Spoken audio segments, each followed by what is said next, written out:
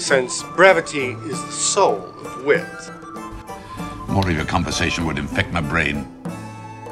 Romeo, wherefore art thou Romeo? To speak of him as my kinsman, he's a most notable coward, an infinite and endless liar, an hourly promise breaker, the owner of no one good quality worthy your lordship's entertainment. I'd beat thee, but I should infect my hand. The lady doth protest too much, methinks. The course of true love never did run smooth. I'm Lindsay. And I'm Aiden. And this is the Bix Pod. Yes, it is. Welcome back for another rousing discussion of a history play. Wah, wah. That was a good summary right there, Lindsay. Yes. But truly, this rounds out the third part of Henry VI. Yes, which, if you've been listening, we covered 1 and 2 in the last couple of months. Mm-hmm. We did not like part 1. Nope. We greatly liked part 2. Yep. And I'm kind of on the fence about part 3. It was not the best. I think if I had to rank them in order of ascending preference, yes, it would be part 1, then part 3, then part 2. Oh, yeah. Okay. Like part 2 being the best. The best. Ascending. You're going up in order. Yeah. That's what that means. Yeah. I disagree. I think it was worse than part 1. Really? In some wow. respects. There are a lot. Let's just say, watching it performed, it does have a bit more allure to me. When I read it, though, I was bored to death by this play. Very much. I'm flipped on that completely. Really? Yeah, I didn't enjoy watching it performed, but I thought reading it was fun. Huh. And I no, let's just put it this way. I thought it was easier to read. I thought that it felt, and I don't know why that is. There's maybe some question of authorship going into it. It again feels very much like it's not one hand writing everything. There are some scenes that go on for quite a bit and really hammer home some extended metaphors.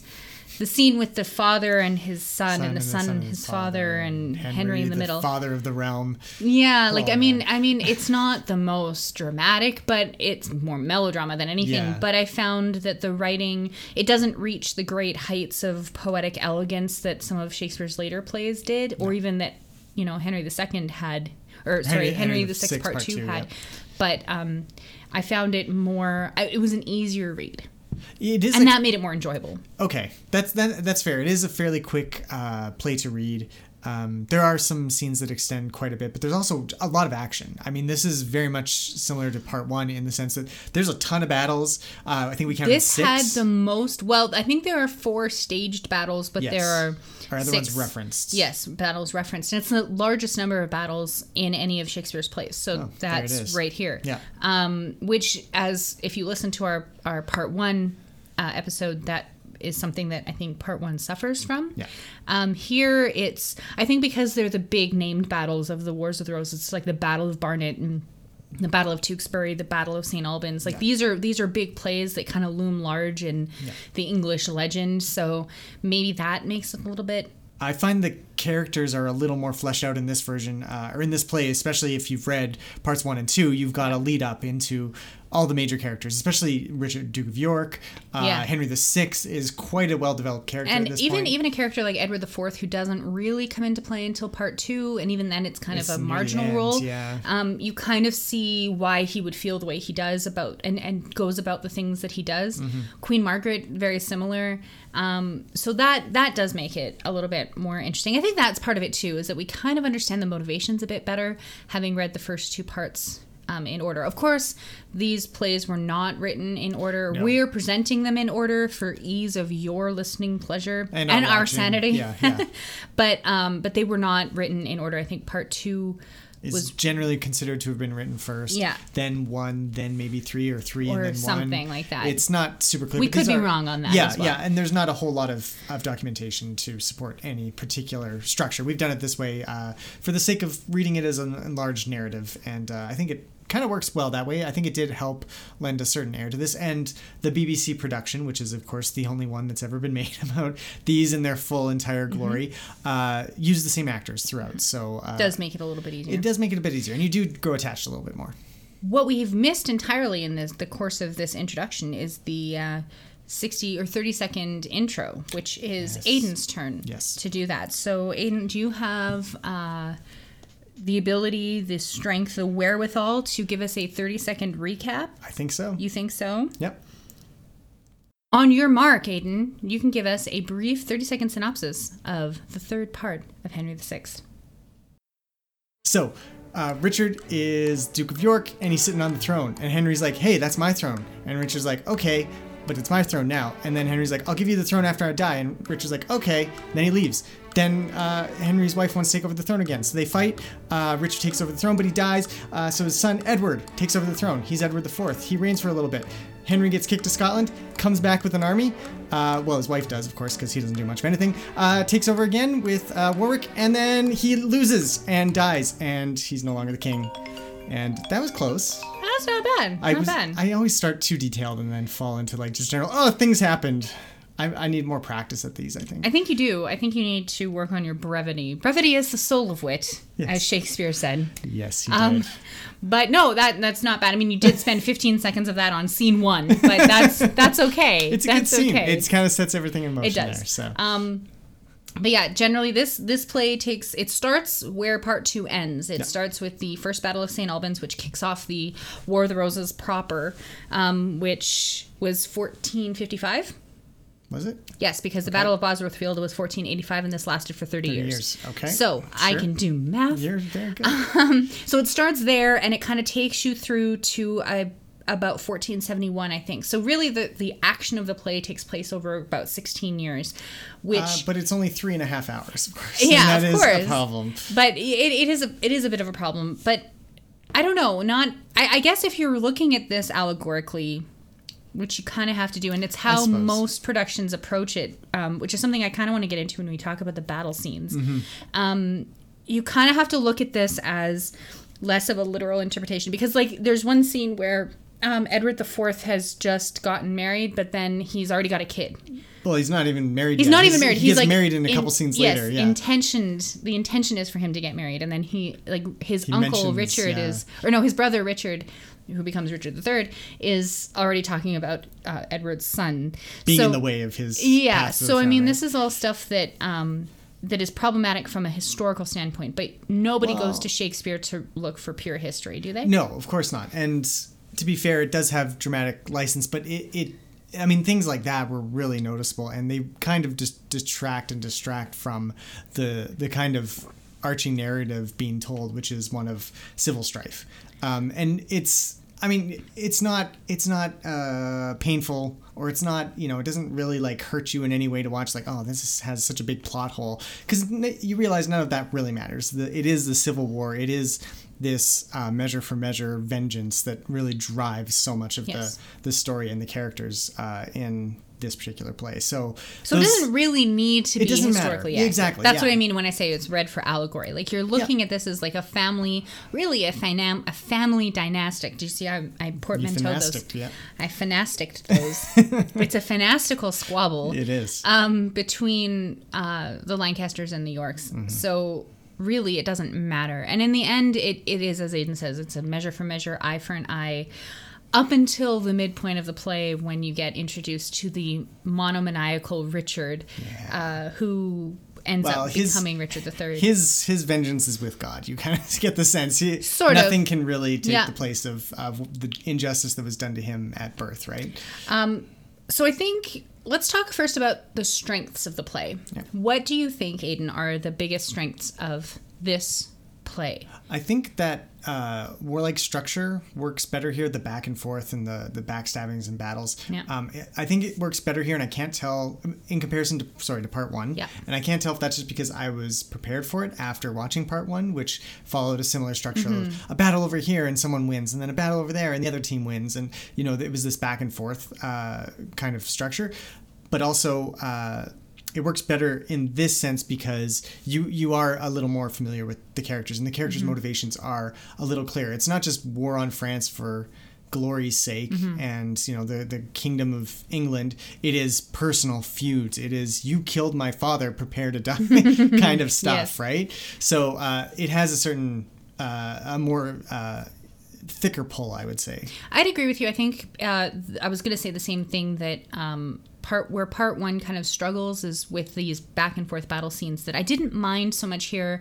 And I think it's because we have very clear sides. Not that we didn't in part one. It was the French and the English. It was just more nebulous, right? Yeah. Because you had these figures who rise to the top. You have like Joan of Arc, and you have the English Talbot, who are kind of representative of their side struggles, but they're not as captivating as any of the Edward IV here, and Queen Margaret, who is really the defender of the Lancastrian side. And I definitely want to talk about Queen Margaret here, but Cersei is a very interesting. To come back to the Game of Thrones. We got to come back to Game of Thrones. So I think it's just having those struggles clearly delineated in not nation versus nation, but this is one family versus another family, and you have very clear and very strong personalities at the heads of both of those families for all intents and purposes. I think that makes it more engaging. Yes. I also think what it picks up from part two was really about that court intrigue that we talked about, that is leading into the war.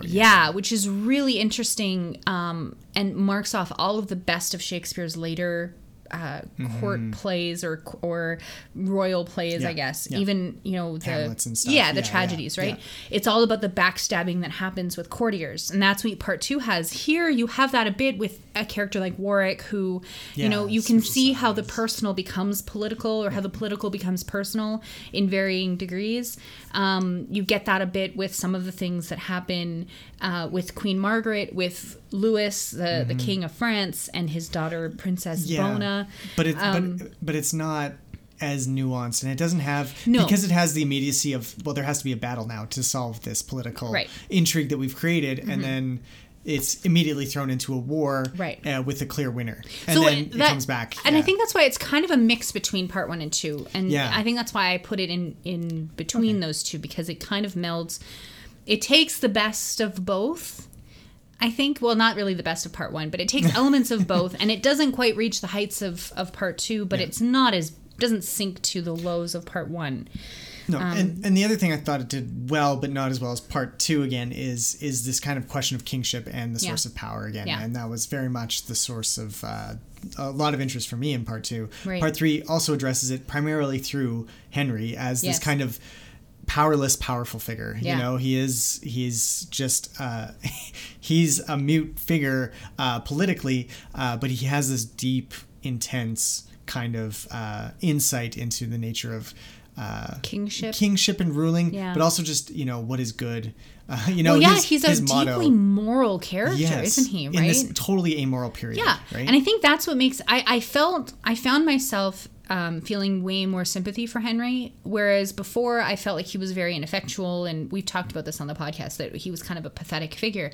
But we're also reading this through a lens of a culture that has been deeply ingrained with these war heroes, and Winston Churchill and General Patton and all of these great military figures who loom very large in the Western legend, the Western mind, consciousness, or whatever you want to call it. So it's hard to see the virtue, I guess, of a king who doesn't want to be a king, and we get this great monologue that Henry delivers about how he wishes if only he could be a shepherd, and to have white hairs lead him to a grave, right? Not an early grave, as he's probably going to feel as a king, right? Like kings don't usually die of natural causes in this period of time. So, And he is a very deeply pious man, and so it's his morality centers the play and really does provide the center of the play. If you look at his monologue at the Battle of... One of them? I thought I was going to say Towton, but I don't think it's Towton. It might have been Towton. I can't remember. It's one of the big ones, I think it might be. Yeah. Because Towton was the bloodiest battle, as we talked about. It was the worst battle ever fought on English soil. Yeah. And so his monologue there is really the heart of the play, I think, if you look at it that way. Yeah. So I think that kind of leads into another one of my points about a strength of the play, is that the characterization is kind of good. Yeah. I'm not going to lie. I was quite captivated by Henry, as I mentioned. Yep. Margaret? Queen Margaret is... We'll definitely be talking about her. For sure. Well, why not now? Okay, sure. Let's list them off. Henry, Margaret, we've got Richard, you got Edward. Edward is... Yeah, okay. I wouldn't initially list him. That's all. I found he was kind of flat. But I think it's interesting that he comes to, even though he is kind of a one-note character, his actions, which are so historically true, really do drive the rest of the plot, and you don't necessarily see it coming. Yeah. Right? Well, because his character isn't built that well. No, that's part of the problem, probably, right? but it is true to the historical fact of it, right? Yes. So let's start with Henry the King. Yeah. As I said, he kind of felt more sympathetic. He is plagued by, I don't know how to put this. Yeah, it's not quite indecision. He's realized he is no longer a political actor. Yeah. So he's very happy to be a pawn. Yes. It essentially is what it boils down to. At one point he's railing against, life's injustices and the injustice of him being forced to make kingly decisions. And then he just, right away, he's like, oh, I'll just follow my wife wherever she goes. Yeah. That's what makes me happy. Right. And so he's willingly given up. When he's crowned again by Warwick, the kingmaker, brings him back and he says, well, I don't want to be king. You can take over Warwick. And then, he's literally that upfront about it. He's just like, I don't want to be king. And I'm very sad that I have to be. I think it's really cool that you have this playing out on a stage in a play where there's an actor cast in a role playing a character who is miscast in his role. I think there's some really cool meta shit going on there. Like, I don't think that Henry VI was meant to be king because of his lineage. Yeah. But he was never supposed to play that role. Yeah. He was never going to be a good king. No. It was just not part of his makeup. No. And I think that is kind of interesting, and I would love to see this performed in that way, with that in mind, having a miscast actor maybe or something. Or well, having initially he was, right? Yeah, when we watched the BBC productions, that's exactly true. This guy's 55 years old. Yeah, he's supposed to be playing a 9-month-old baby. Yeah. No, not really. But yeah. So yeah, and he does kind of represent, like we said, that moral center of the play. In his speeches, the monologue that he gives, but also in the decisions that he does make. So in the very first scene, the opening scene, Richard, Duke of York, and his sons and followers I already described this text. Okay, you did 15 seconds of it. Yeah. But they've broken into the throne room, and the king comes to kind of interrupt their celebration, and he makes this deal where he says, the Yorkist line will be my inheritors. Yeah. I will disinherit my own son in order to prevent further bloodshed. And it's kind of a shrewd move. It's something that, if that had actually happened and played out, you wouldn't have 30 years of political strife. You wouldn't have had however many tens of thousands of people dying on these major battles in the middle of the 15th century. So it plays very well into his almost pacifism, which is a weird thing to have in a king, but he is kind of pacifistic. He's very moralistic. He's a Christian, a deeply Christian king who could have been a saint, and in fact, some of the people at the time believed that he was a saint. That's what explained the stupors he would go into. He was receiving messaging from God and stuff, right? Because that's historically accurate as well. Although not mentioned. Not mentioned in the play, but so he takes on this kind of aura, I think, of watching it as a modern audience, you can kind of see that there's some wisdom. There's deep wisdom in that he wants to avoid all this bloodshed. Yeah. And of course, it's Richard who breaks the vow, and his wife Margaret who breaks the vow. Yeah. He doesn't break the vow. No. He holds very true steadfast to it. The entire time. Absolutely. Yeah. And I think that it's very interesting that it's those two characters who barrel forward and start attacking each other again, almost behind his back. But instantly, as soon as basically the scene is over, Richard and his sons are waging war on Margaret. Margaret's marching on their castle. I mean, nobody cares. He is such an ineffectual king, and that's kind of a tragedy in a sense, that here's this king who tried very hard to be a good leader. And even when he's restored to the throne and he's talking to Exeter, or one of his people, subjects, when he's under guard in London. Yeah. He says, why would the people want Edward over me? Even though they've wronged me, I've never raised an army against them. I understand I am not, delaying decisions because I'm vengeful towards them. Why would they prefer Edward over me? Like, he genuinely doesn't understand it. Yeah. And that's also a failing as a king, but it's something virtuous as a person. Yeah, exactly. So I kind of like that. Well, and that's the thing, is that whole character is built around being ill-suited to be a king, to being a good person. And that does provide that moral centering for the play, which is not unique amongst Shakespearean plays. There's usually a character that fulfills that purpose. The fact that it's the titular character in this play who has no agency whatsoever is the interesting part, because that moral center is completely sidelined. Yeah. And that's what a civil war does, right? Yeah. Like, that's what Shakespeare's kind of getting across in here, is that everybody can kind of realize, and after watching this performance, that Henry was the good guy, and not only does he get murdered by Richard III, but he gets tossed to the side. He's abandoned. Even his own servants, when he explains that beautiful passage where he's like, "Oh, you guys are like this tuft of fur or whatever it is that I've blown on the wind, and it comes back to me based on the other wind, and you're just tossed back and forth between the winds, and you don't really even understand what it is that a king does." It's, it's a fairly telling passage, and he's trying to like explain it to these people, and then at the end of that scene, he's like, "But I'll go wherever you want." Yeah. He has that moral clarity. Yeah. But he's not empowered to even explain it to the people that in a way that they'll understand. Yeah. Yeah. And it's interesting that this is kind of an example of Shakespeare, the playwright, or the group of playwrights who wrote this play under the name of Shakespeare, how they take a historical thing and a historical event and kind of extrapolate it and graft it onto modern events and modern ideals, right? So you have a king who is typifying more, I hate to use the word pacifistic again, but nonviolent strategies, with a populace that is starting to embrace that kind of ideals, right? They don't want to be at war. They've seen the aftermath of this war. They maybe didn't live through it themselves, but they know people in their families who may have died in these wars, 2-3 generations earlier.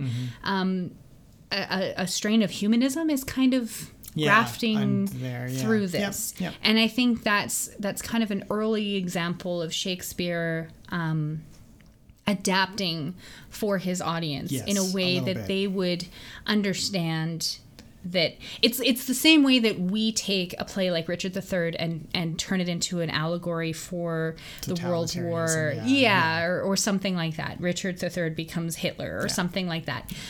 So that's kind of interesting to see it happening at that time. And I wish I knew more about the history of this specific history is, that might be something we can You mean delve the source into materials? The source material, but also what was going on in the social mind of the people who would be watching these plays. How would they Shakespeare's time? Yeah. How would they have actually been viewing this, right?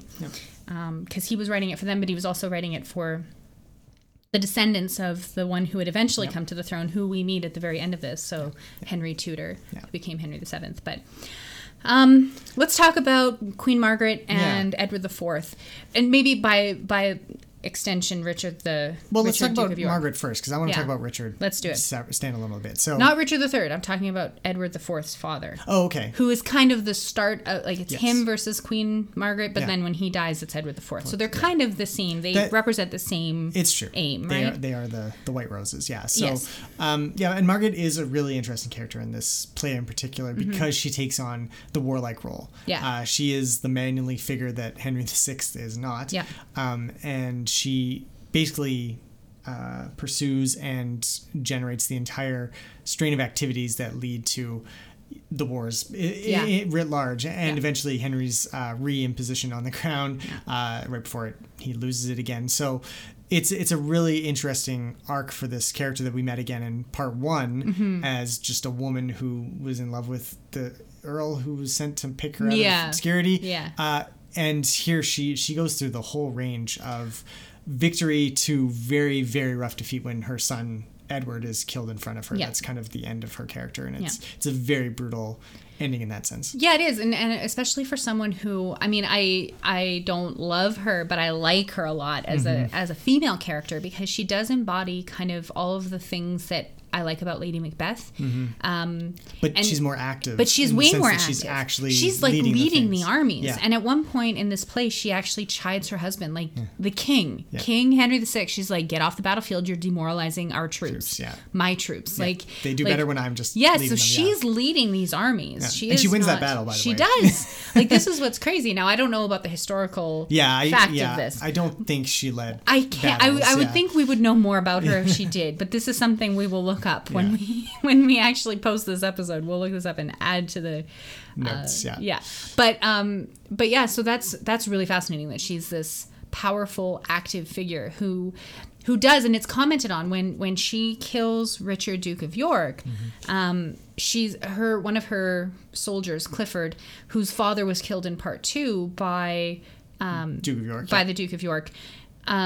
He's killed the Duke of York's youngest son, the Earl of Rutland, and he's just a young boy, and the Duke of York is aghast at this, and he's condemning, because Margaret takes a cloth that's been soaked in the blood of Rutland's blood and hands it to him and say, dry your tears. If you can cry over this, dry your tears with this. And the Duke of York is just aghast. He's like, women are, and he lists off all the things that women are supposed to be in contrast to what she is. And I think it's such a fantastic scene that in the version we watched, so the I forget the name of the director, but it's the BBC from 1983, I think. The actress who plays Margaret plays it very stone-faced. Like her expression does not change as he's listing off this litany of reasons why she is not a woman, why she's hardly a human, because even the worst wretch wouldn't do this. And it's just like she's completely desexed in order to play this role.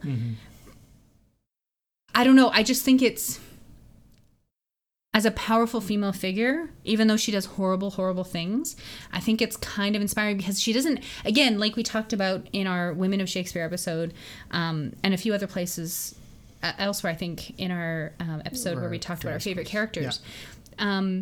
She's not someone who has to hide her femininity, even though she's been desexed, like, in a way, and is viewed as a male dominant figure almost. She's still a woman. She's still a mother. She doesn't hide the fact that she is a woman. It almost becomes one of the many things in her arsenal, because nobody would suspect that a woman would do this, and yet she's doing it, you know? So it's something that is kind of like Joan of Arc in part 1. Yeah, to an extent, except for there's not the moral condemnation, not except at all.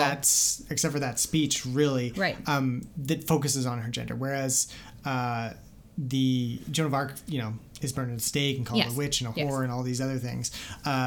She does get her comeuppance. She does get her comeuppance, and it is in a very kind of, it highlights her femininity in a sense that it's her son that's murdered in front of her. But she's not explicitly condemned by all the rest of the cast for being a warrior woman type, right? No, like they shrink back from her when they charge forward on something. She tells them, even the people who are coming to kill her at the end, like under orders of Edward IV, she's like, no, you stop, like, and they listen, back off, and exactly. So it's kind of. Yeah, and it is interesting that she's taken on this role, because in the first 2 plays she has a political role, definitely, especially in part 2. She's the one who's kind of setting in motion a lot of things that piss people off and eventually drive the Yorkists to revolt. But her presence is all that's needed to drive the Yorkists. Yeah, exactly. Like the very fact that she married the king is enough for them to hate her, and so she's kind of not concerned about their perception of her. No, she just leans into it. She's like, well, exactly. fine. If you want to call me a wolf wrapped in a woman's hide, then I'm going to bite you. Or a tiger wrapped in a woman's hide.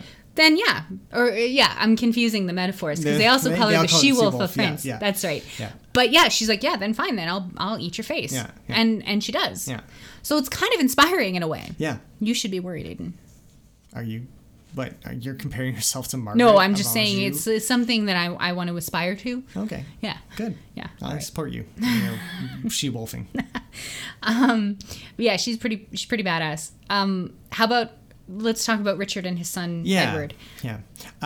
Well, Richard, again, because he dies fairly early in the play. Yeah. He loses, I think, the second battle. I don't remember. It's the one where he's like, oh, what do we have to worry about? A woman general. And then she captures and kills him. Yeah. And again, his character, because you have the weight of part 2 especially, but his driving ambition is what kind of drove, again, all the way from part 1, the rivalry. Like he picked the white rose from the wall and said, you guys are with me, you're wearing the white rose, right? About some obscure legal matter, which still bothers me to this day. But anyways, so in that sense, if you carry that weight with you, if you just saw this play on its own, I don't think he would stand up as a character very much at all. No. Again, he seems semi-reasonable in the sense that he allows Henry to take back the throne, and he'll just inherit when Henry dies. Yeah. But then he's quickly, it takes 3 lines of Richard's to convince him, oh yeah, okay, let's go claim the crown again. Yeah. So it doesn't really make much sense outside of that context. He almost seems, if you look at this play in isolation, he almost is a mirror of Henry, but on the Yorkist side. Yeah. In that he's very easily blown which way he goes, which doesn't hold necessarily from the second play, where he is very forthright in his, and even, for me, I'm like, well, no, he has a better claim to the throne, even though he descends from a strange branch, or of that Plantagenet tree. Yeah. He does have a better claim to the throne. It's remarked on by Warwick, I think, that Henry's claim is 32 years old or 60 years old or something like that. 62. Is that what it is? I think it's... That's 62? That is that 62? Because a score is 20. 20, is it? I think so. So 60-some years? British. I don't know. It was a fortnight ago. That's all. Not the game fortnight. Yeah, I know. The 2-week period. Yes. Anyway. So he does... ostensibly he has a better claim to the throne, or he has a strong claim to the throne. And Henry even recognizes that if the Yorkist side is allowed to press their case to the people, Richard will win them over on the merits alone. Yeah. So, but you don't necessarily, and even though that happens in this play, you don't necessarily have the weight of it and the weight of his conviction behind it. So yeah, I agree with you that in isolation, he's a little bit muddled. And the same kind of goes for Edward IV. Yeah. He's a bit muddled only in the sense that his character and his flaws come out very quickly, abruptly, and then disappear, and he's kind of won back the crown. Yeah. He starts off as just the son of the Duke of York, and then when father dies, you can see he has a commanding presence, and they cast it well. There's a Clive Owen looking character in the BBC version, brash, which matches the description of Edward IV as being very handsome and dashing, right? Yeah. But then as soon as he becomes the Duke of York himself, takes over his father's role, a lot of the I don't want to call them megalomaniacal, but they are kind of he's very cocky. Yeah. And his wooing of Elizabeth Woodville, or Lady Grey as she's named in the play, happens very quickly. Very forthright. Forthrightly. But it's, I think one of his brothers says, he's the worst wooer in Christendom or something like that, because he's so upfront about it. Right. And I don't know how that squares. I think from the historical record, he was Edward quite charming. it was very charming. And Elizabeth Woodville was not an old woman. Even though she's a widow, she's not, she was young and fairly attractive, and the only reason that he married her was because she wouldn't allow him to sleep with her, which comes out in the play, but it's all covered in one very quick scene almost. And their witty banter is not the same kind of witty banter that we've seen hardly any but that's supposed to pass off as the witty banter, as flirting, right? So we don't, but I still think that what he represents is that the Yorkist claim and the power of having the people behind you, kind of. Because every time he is knocked off the throne or the perch, and he just raises an army instantly again, and the people flock to his banners. That's the most common refrain, is that people want Edward IV to be king. Exactly. And it's less because, I probably in real life it was less because of Edward's charms and more because of Henry being incompetent and incapacitated at times. Yeah.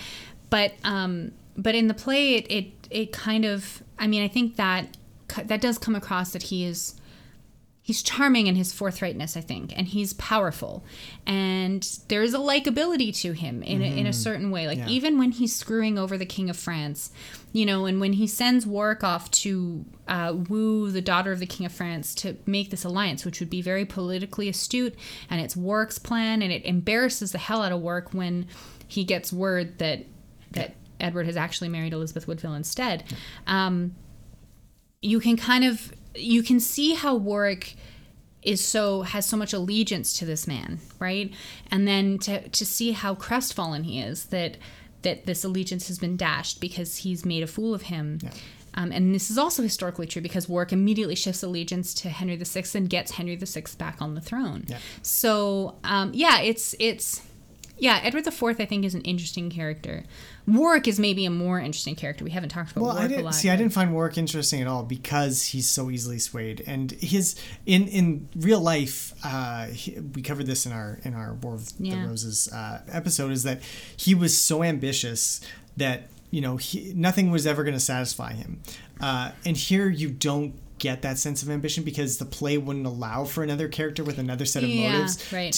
It's already 3.5 hours long. Yeah. If he needed a huge monologue and then to suddenly nod and move people around, it would have been 4.5 hours. But really. I don't think that was part of his. I mean, it probably was a little bit in the historical record. Well, I think he was kind of like portrayed as the baddie in a lot of the historical records. Even now, it's kind of like, well, Warwick is the one. He's the kingmaker. You know, at the end of the day, if he didn't have that ambition to be the guy who helps the guy get on the throne, none of this would have happened. Right. So I feel like that's there and it's hinted at in the play, but his character never really comes into his own as a driving force for any of these. And that might be because in terms of the characterization, you already have a character who is very steadfastly moral in Henry VI. So to have a character like Warwick who is just amoral and like chaotic neutral, or I don't know how you would. Yeah. I don't know. Can you be chaotic and lawful on the D&D alignment chart? I'm sure, maybe. Anyway, he's kind of, he does seem like an opportunistic person. But he's good at it, so you kind of give him a pass for it. Yeah, and he does, like, he flatters his way back into the good books of Margaret and stuff. Well, he doesn't even, he just basically lays himself prostrate at her feet and is like, take me back, and she's like, all right, let's do this. Let's make a king again, And that's the thing, so I think in comparison to Edward, Warwick is not as well developed either, but neither of them are really that interesting to me because they don't have the sense of self awareness that the other characters do. Yeah. Especially Henry and my favorite, Richard. Yes. Because here you get the hints. Like you can see the parts of Richard Shakespeare probably wrote because this is the Richard that we get in Richard III. He's self-aware. He hates the world because the world did him bad by being born. He's very clearly like he'll wink and nod at the audience all the time about like, well, Judas kissed Jesus too after he kisses his nephew Edward, the eventual Edward VI or Edward V. Sorry. So. Like he has this kind of, speaking of D&D alignment chart, he's kind of like neutral evil kind of thing where he'll play the cards, but he's pure evil underneath. Yeah. And so that makes him an interesting villain in a sense because he's kind of helping Edward, who's kind of lawful, neutral thing. I don't know. He's a good guy, but not super great because he wants to sleep with women all the time. Yes. And he has a negative side to him too. So Richard kind of fosters that along. And so what makes Richard really interesting in my books is that scene when he and Henry meet and he murders Henry. Yeah. Because these are the diametrically opposed characters. Yes. Like Henry is lawful good, maybe chaotic neutral or chaotic evil for Richard.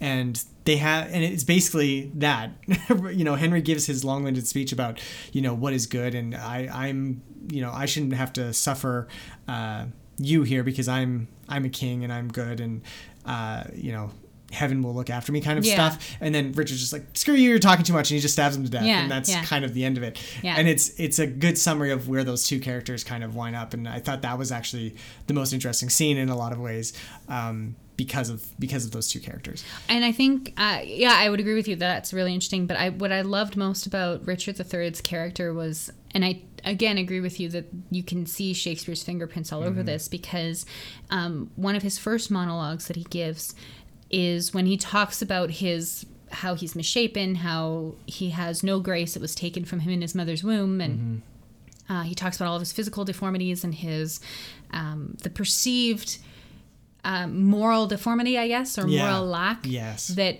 people with disabilities, physical disabilities, would have been branded with exactly in this time period that continues up to this day, basically.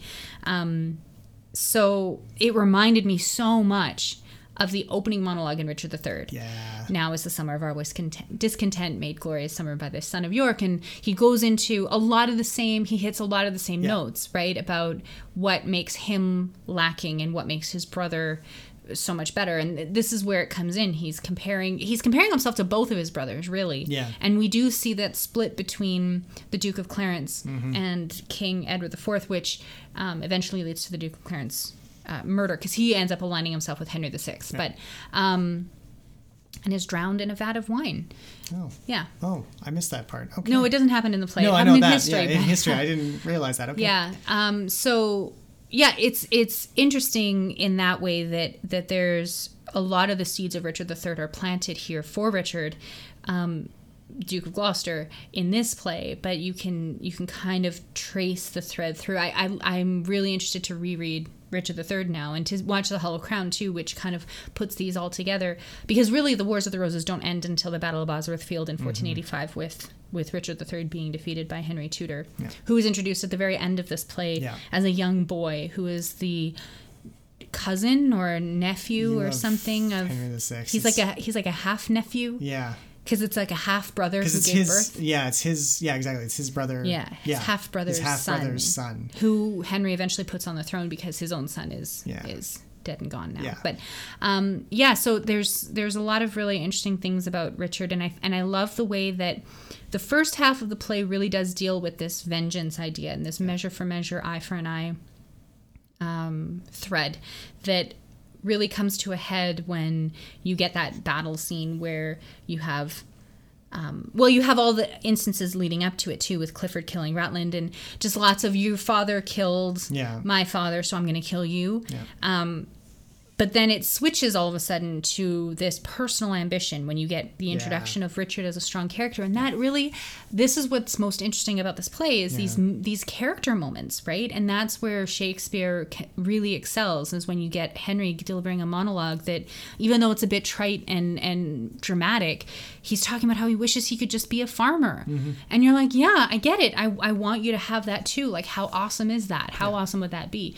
Or you get Richard saying, I'm a deformed... No one wants to have sex with me. He's like the proto-incel, He just goes on a rampage because, Reddit red pill community said to do so. But I mean, in reality, it's the most compelling moment because it feels real. It feels it's compelling. Real motivation. Yeah, it is, and that's something most of the other characters lack. Is besides vengeance, they have no motivation because they're just running through killing people, or they're setting out to regain the throne because it was theirs to begin with, and there's no real reason for it. It's just, that's mine. I want it. And you usurped it. Well, technically my grandfather did. So and what is that? Like, it doesn't. Like all the arguments about kingship and stuff, they're not very well done here, except for Henry's kind of monologues on the subject. The other approach is kind of the Richard approach, which is like, I want it. I'm going to take it. I'm going to do whatever it takes to get the throne. Which you can look at the historicity of it, and you can say that all kind of started with the usurpation of Richard II, which is alluded to lots of times in these plays. And even in the historical record, it's hinted at that once you've deposed a king, it makes it easy to depose future kings. And we haven't had a deposition of a king since, I don't know, when was the last time a king was deposed? Probably. James II? Yeah. I don't think they've had one since. I guess you're right. Yeah, Cromwell. Oh, no, I guess it... no, after that with the Orange, William and... Yeah, they invited them over. They didn't... Mary of Orange? Yeah, William and Anne of Orange. Whatever, the Orange king and queen. The Dutch ones. Yeah. But they were invited over by the Parliament. Right? Quote unquote invited over. Okay. This isn't a 18th century podcast. We're getting ahead of ourselves a little bit. But yeah, I mean, it just... once you've done it once, it makes it easier to happen. But even though these people have fairly even claims, even but different claims to the throne, none of them have a convincing moral argument for why they should be the king, except for Henry. So, but he's a bad king. But he's a bad king, so it does make it quite conflicting. But it's to get back to the character moments. That's what is compelling. It's not the actions of the characters. It's what motivates their actions that really makes that sing. So. Why, some are born great, some achieve greatness, and some have greatness thrown upon them. So, failings of the play? Yeah. Do you have an idea of what you didn't like, or what really grinded your gears? I think ground your gears? Ground my gears? Yeah, past tense of grinded is groaned.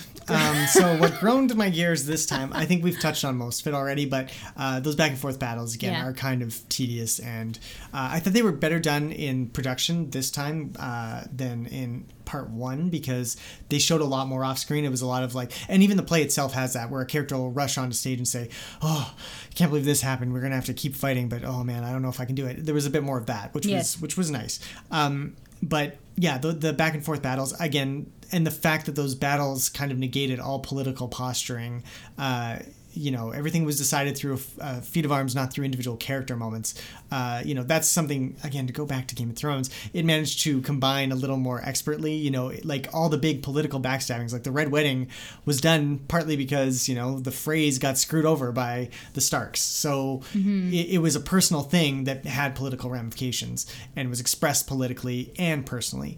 And here the political machinations happen and start off to be personal, and then there's a giant army and they come and wipe everybody out, which is, again, probably more true to history, because these battles were actually fought as opposed to a Red Wedding-esque stabbing in the back, literally.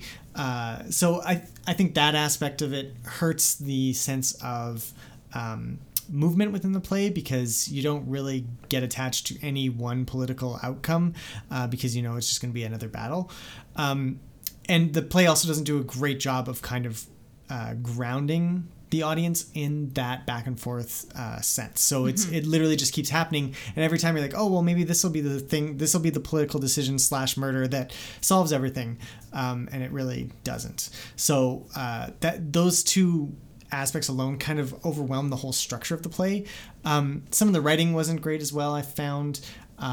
Like you were saying, the very heavy-handed, never has a son wept for a father more, never has a son or a father wept for a son more, never has a king wept for his country more. That stuff is very, it's just so on the nose that it was kind of painful to read and watch.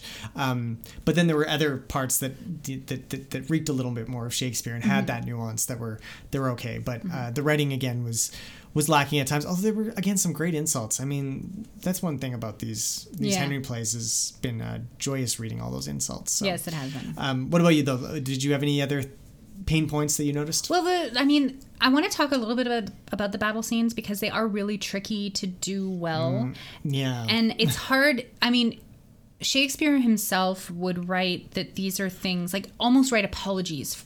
A lot of the time, Shakespeare did this in prologues or in asides, to say, we're limited by what we can do here. So a lot of these battles have to be depicted off stage, or by having characters come in and depict it, or read it out loud, or whatever. You're using words to talk about actions that are visual. And I was reading the essay that comes with the Folger edition, the ebook that we were reading, talks a little bit about some different stagings that have been done, not just of this play, but I think referencing Akira Kurosawa, and how battle scenes are done in Kurosawa films, and how they evoke something that's you're not watching a literal battle. And I think that's why I hate battle scenes, because I don't need to see every strike or every blow of the hammer or sword or whatever. The director of the BBC production is Jane Howell, by the way. Yes. And that production does some interesting things with really dramatic shots. It's clearly not on a stage. It's done on a sound stage. It's done with black backgrounds, and you see banners going, and you see, fade ins and fade outs, and the final battle is set during a snowstorm, which is a unique take. I don't know. Well, I think it was true. It was historically true. Battle I of think Tewkesbury was in May, so I don't think it was true. Was Tewkesbury the last battle that we see on? I'm pretty sure. Either way, there was a battle that was fought during the winter, and so even conflating the two, like, it does make for some striking visuals. Yeah.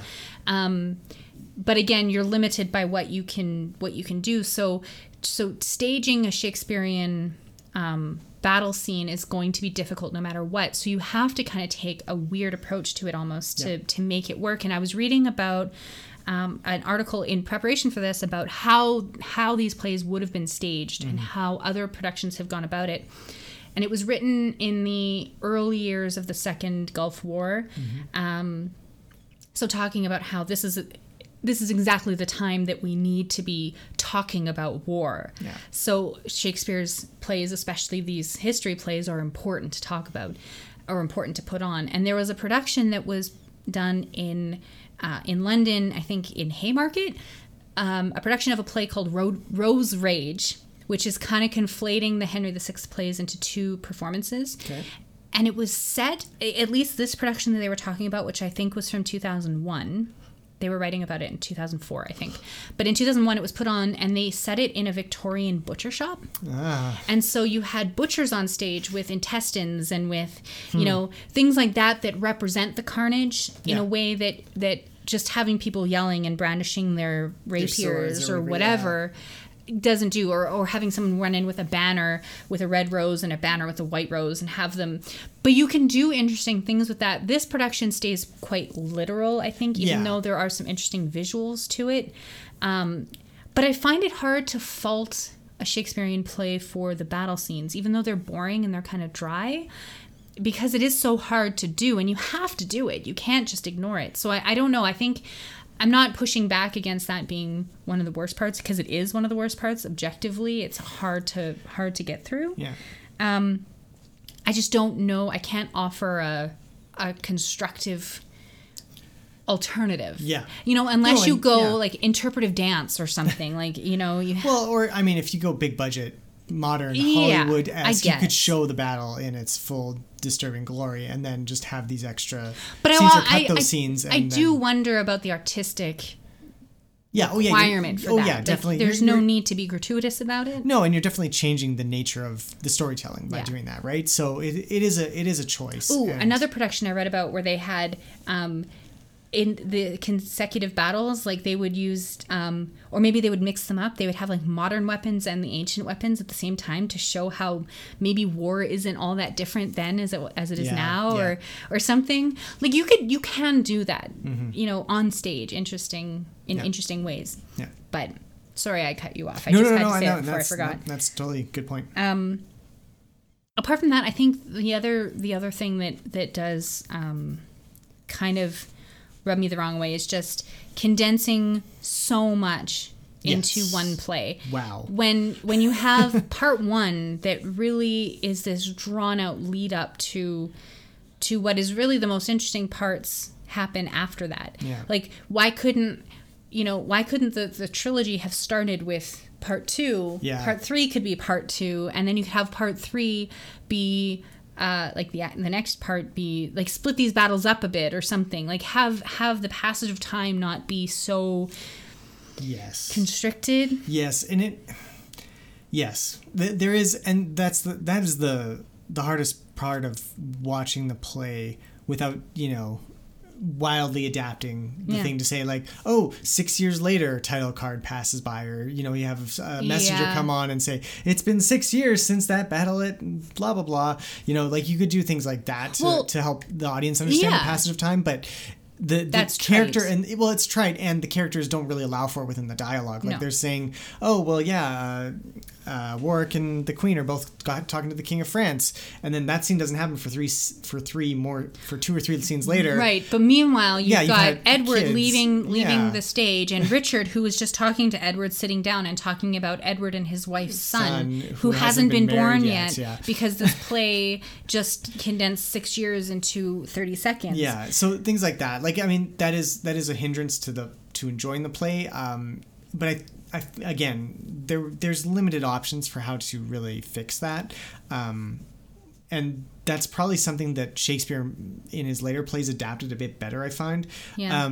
Is that, he picks singular moments. Henry V, it's not the entire life of Henry V. It's, we're going to go invade France. Here's Agincourt. Here's the other battle. I can't remember the name ever. And here's him wooing Catherine. Right. And that's it. Yeah. And that is a much better story, because you're like, okay, here's a king whose whole thing is to get the throne of France, and let's watch him do it. And I think that represents two things. It's the growth of Shakespeare as an author, but I think it also typifies his reliance on source material, which, I mean, up until, well, even to this day, we know that there's probably more than one author of this play, but there's evidence that it may have even been based on a play by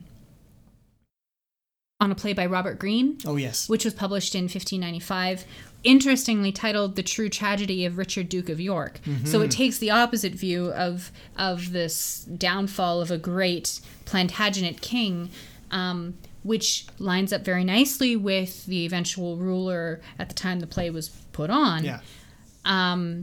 Because this and one, the rightful succession of that line, which led to Elizabeth. But and this one is, I mean, Shakespeare's approach generally with the Lancastrians and the York is much more balanced. It is very much a pox on both their houses kind of thing, because as good as Henry VI is as a person, he is a bad king. He makes no real bones about that. And Margaret is not, a virtue of femininity. She might be a great military leader, but she's not a good woman and a good queen. And neither is, York. No, not York. Edward kills his nephew or whatever, Henry VI's son in cold blood with no, nobody is really a good person in this play except for Henry. But Henry's not a good king. So the play's very even in its kind of condemnation of everybody, which you can only do because the Tudors were a combination of both houses. So you can kind of...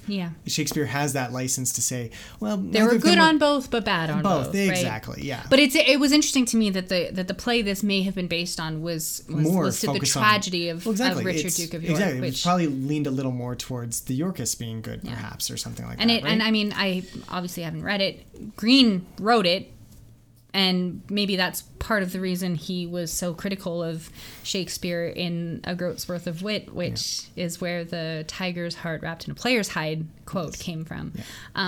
But if he used that as a source, it, as a young writer, or younger writer anyway, you're going to stick a lot closer to the source material if you have it. So, I mean, as he matures as a writer, and you go through the later plays, if this play had been written, or if you look at the second tetralogy, the major tetralogy that comes later, it's much clearer that Henry V, for example, is a much better play. The 3 parts of Henry IV are much... 2 parts of Henry IV. Sorry, 2 parts of Henry IV, Henry V. Yeah. They're written much better. Yes. Haven't read Richard II, so I can't speak to that one. But, it's a little bit better, but it's still buried a little bit in the historical muck, more than the other ones, I think. So I mean, I think these are all forgivable sins. Yeah. As far as I'm concerned, it's hard to criticize them, but it doesn't mean that I love it. Yeah. So that's just my thinking. If I longer stay, we shall begin our ancient bickering. So, as is our tradition, we have our marriage counseling 101 section. Course here. I guess is it a course? It's not a course. This is what not to do, maybe? Yeah, no, I don't know. Yeah. We haven't been divorced yet, so... That's a good point. That's a good point. Maybe it is working. Yeah. We are going to debate... The same question. Wait, I didn't say that right. We are going to debate the same question that we debated way back in... Was it part 1 or was it in the Wars of the Roses? It was Wars of the Roses. Who was the better king? Yes. Edward IV or Henry VI. Yes. And if you remember, if you are a loyal listener and you remember our episode, whichever one that was, we don't even remember it. So how could you remember it? Was it Wars of the Roses? That one, okay. Yeah. I took the side that Edward IV was the better king because he was good looking. And he had a better claim. He had a better claim, You spent a lot of time expounding I did. on the claim, I even convinced you that he may have a better claim to the throne. Yes, I did. And then I shut down the rest of the argument pretty quickly. But yes. You took the side that Henry VI was the better king because he was a bad king, which doesn't make a lot of sense, but it did back then. So we're going to switch it up this time because when in talking about this, we've come to the realization that our views have changed. Much like Shakespeare's writing process that will change as we go through the plays. We've matured since... And to be clear, debate. Yes, to be clear though, we're talking about the characters as presented in these plays, not the historical figures. Yes. So, does Lindsay, in this case, you are going to expound on the greatness of the pious Henry VI. So I'll allow you to go first. All right. Well, thank you very much. I think, as far as the character of Henry VI goes in the plays that Shakespeare wrote, he's a more balanced king. He's not... No, I won't say balanced because he is not a fighter. He's a lover, not a fighter. But I appreciate that about him, that he has a diplomatic strain to him. And that's something that comes out very early on when he says that, like, words will be my weapons or something. He attempts to diplomatically talk Richard, Duke of York, down from his own throne, from Henry's own throne. And it works until everybody leaves the room. But while you're in his presence, and I found that very captivating as we watched the play. I think this is why Shakespeare needs to be seen, not just read. Because in reading the play, I didn't get this sense. But watching the play with this actor, Peter Benson, who plays King Henry VI in the Jane Howell version. About him a lot. We've talked about him a lot. We should credit him properly. We didn't like him to begin with. Because he was, kind of. It was oddly cast, and even when you look at him now, you're like, wow, he looks a lot more like Henry Tudor than Henry VII than he does Henry VI. But either way, by the end of it, his portrayal of Henry VI, when given these deep monologues and the moralistic tone that he takes, I bought it 100%. I was like, this is a guy who wants what's best for his country and truly believes that the best for his country is to not fight. He does not want to empty the country in order to assert his will. He's not going to stand for more civil wars. He hates the fact that these families are fighting. He hates it so much that he's willing to disinherit his own son, which goes against everything that he believes as a king, as a man of God, or an anointed king whose son should follow him. I think that is remarkable. And as far as kings go, as far as leaders go, because you don't often see leaders. Even today, it's something to be remarked upon when you have a leader who takes a measured diplomatic approach. And that's partly because of the sensationalism of current world politics and the news media and the way that this stuff is all presented. But I just found it refreshing to see a king who is measured in his approach and is willing to take the unpopular stance that war is not, especially someone whose father conquered France. You know, his father was this great military leader, and the apple fell so far from the tree it's in another field. But he doesn't apologize for it. Yeah. He wishes that his father had only left him good deeds, not this vainglorious battle legacy or military legacy. So I think that's something remarkable, and especially for a historical king who was reviled and unfairly perhaps demonized for his failings, his mental illness, and his physical incapacity. For Shakespeare to treat that kind of sympathetically almost, to give him kind of the moral mouthpiece to make him the moral mouthpiece of the play, I think he was a special character to Shakespeare too. So that's why I think he's a more successful king in the context of these three plays, or at least in the context of this play. Okay. I mean, that's not bad. But I'm wrong. Well, you are a little wrong. in the sense that he doesn't do anything to become king. So he's not really a successful king in that sense. He just gets tossed to and fro. And at the end, he doesn't even want to be king so much that he just literally abdicates power. Yep. So is he a good king? No, because even he knows he's not a good king. So he's kind of defeating your own purpose there. Edward IV, I gotta say, there's not much going for him realistically, but he does want to be king. He does want, and he has some kingly virtues to him. What? He's very steadfast. He pursues his goal. He does perhaps not look out for the common person, but he is loved by the common people, and I think that's a sense that they provide a bit of context to his character, is that the people do love him. We talked about this already, but it's that sense provides a bit more grounding for his whole character. The other thing, he's very chivalric.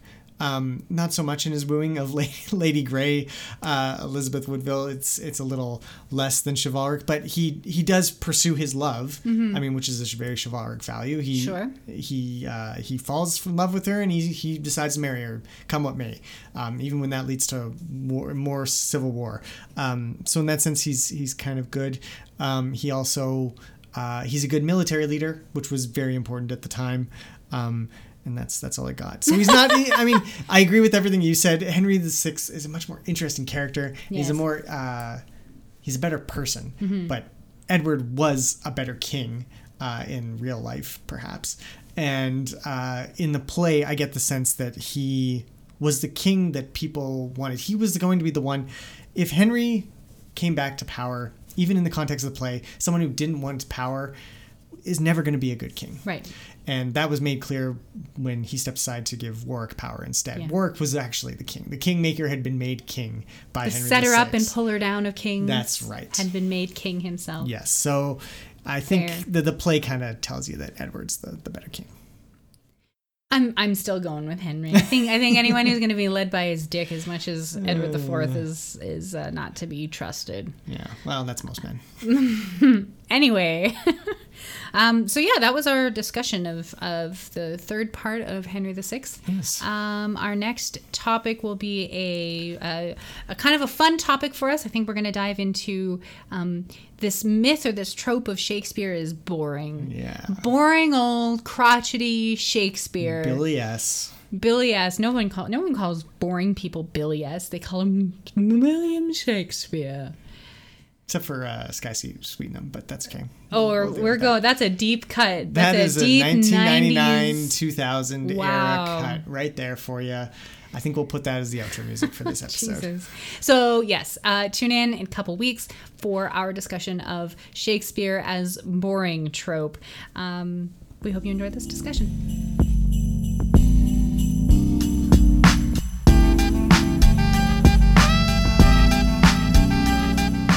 You can find all our episodes on iTunes, Spotify, Podbean, YouTube, or wherever you get your podcast fix. If you want to tell us what you think of Shakespeare, his plays, poems, or any of the topics we discuss, we'd love to hear from you. You can contact us on Twitter, that's @TheBixPod, on Facebook at facebook.com/TheBixPod, or by email at thebixpod@gmail.com.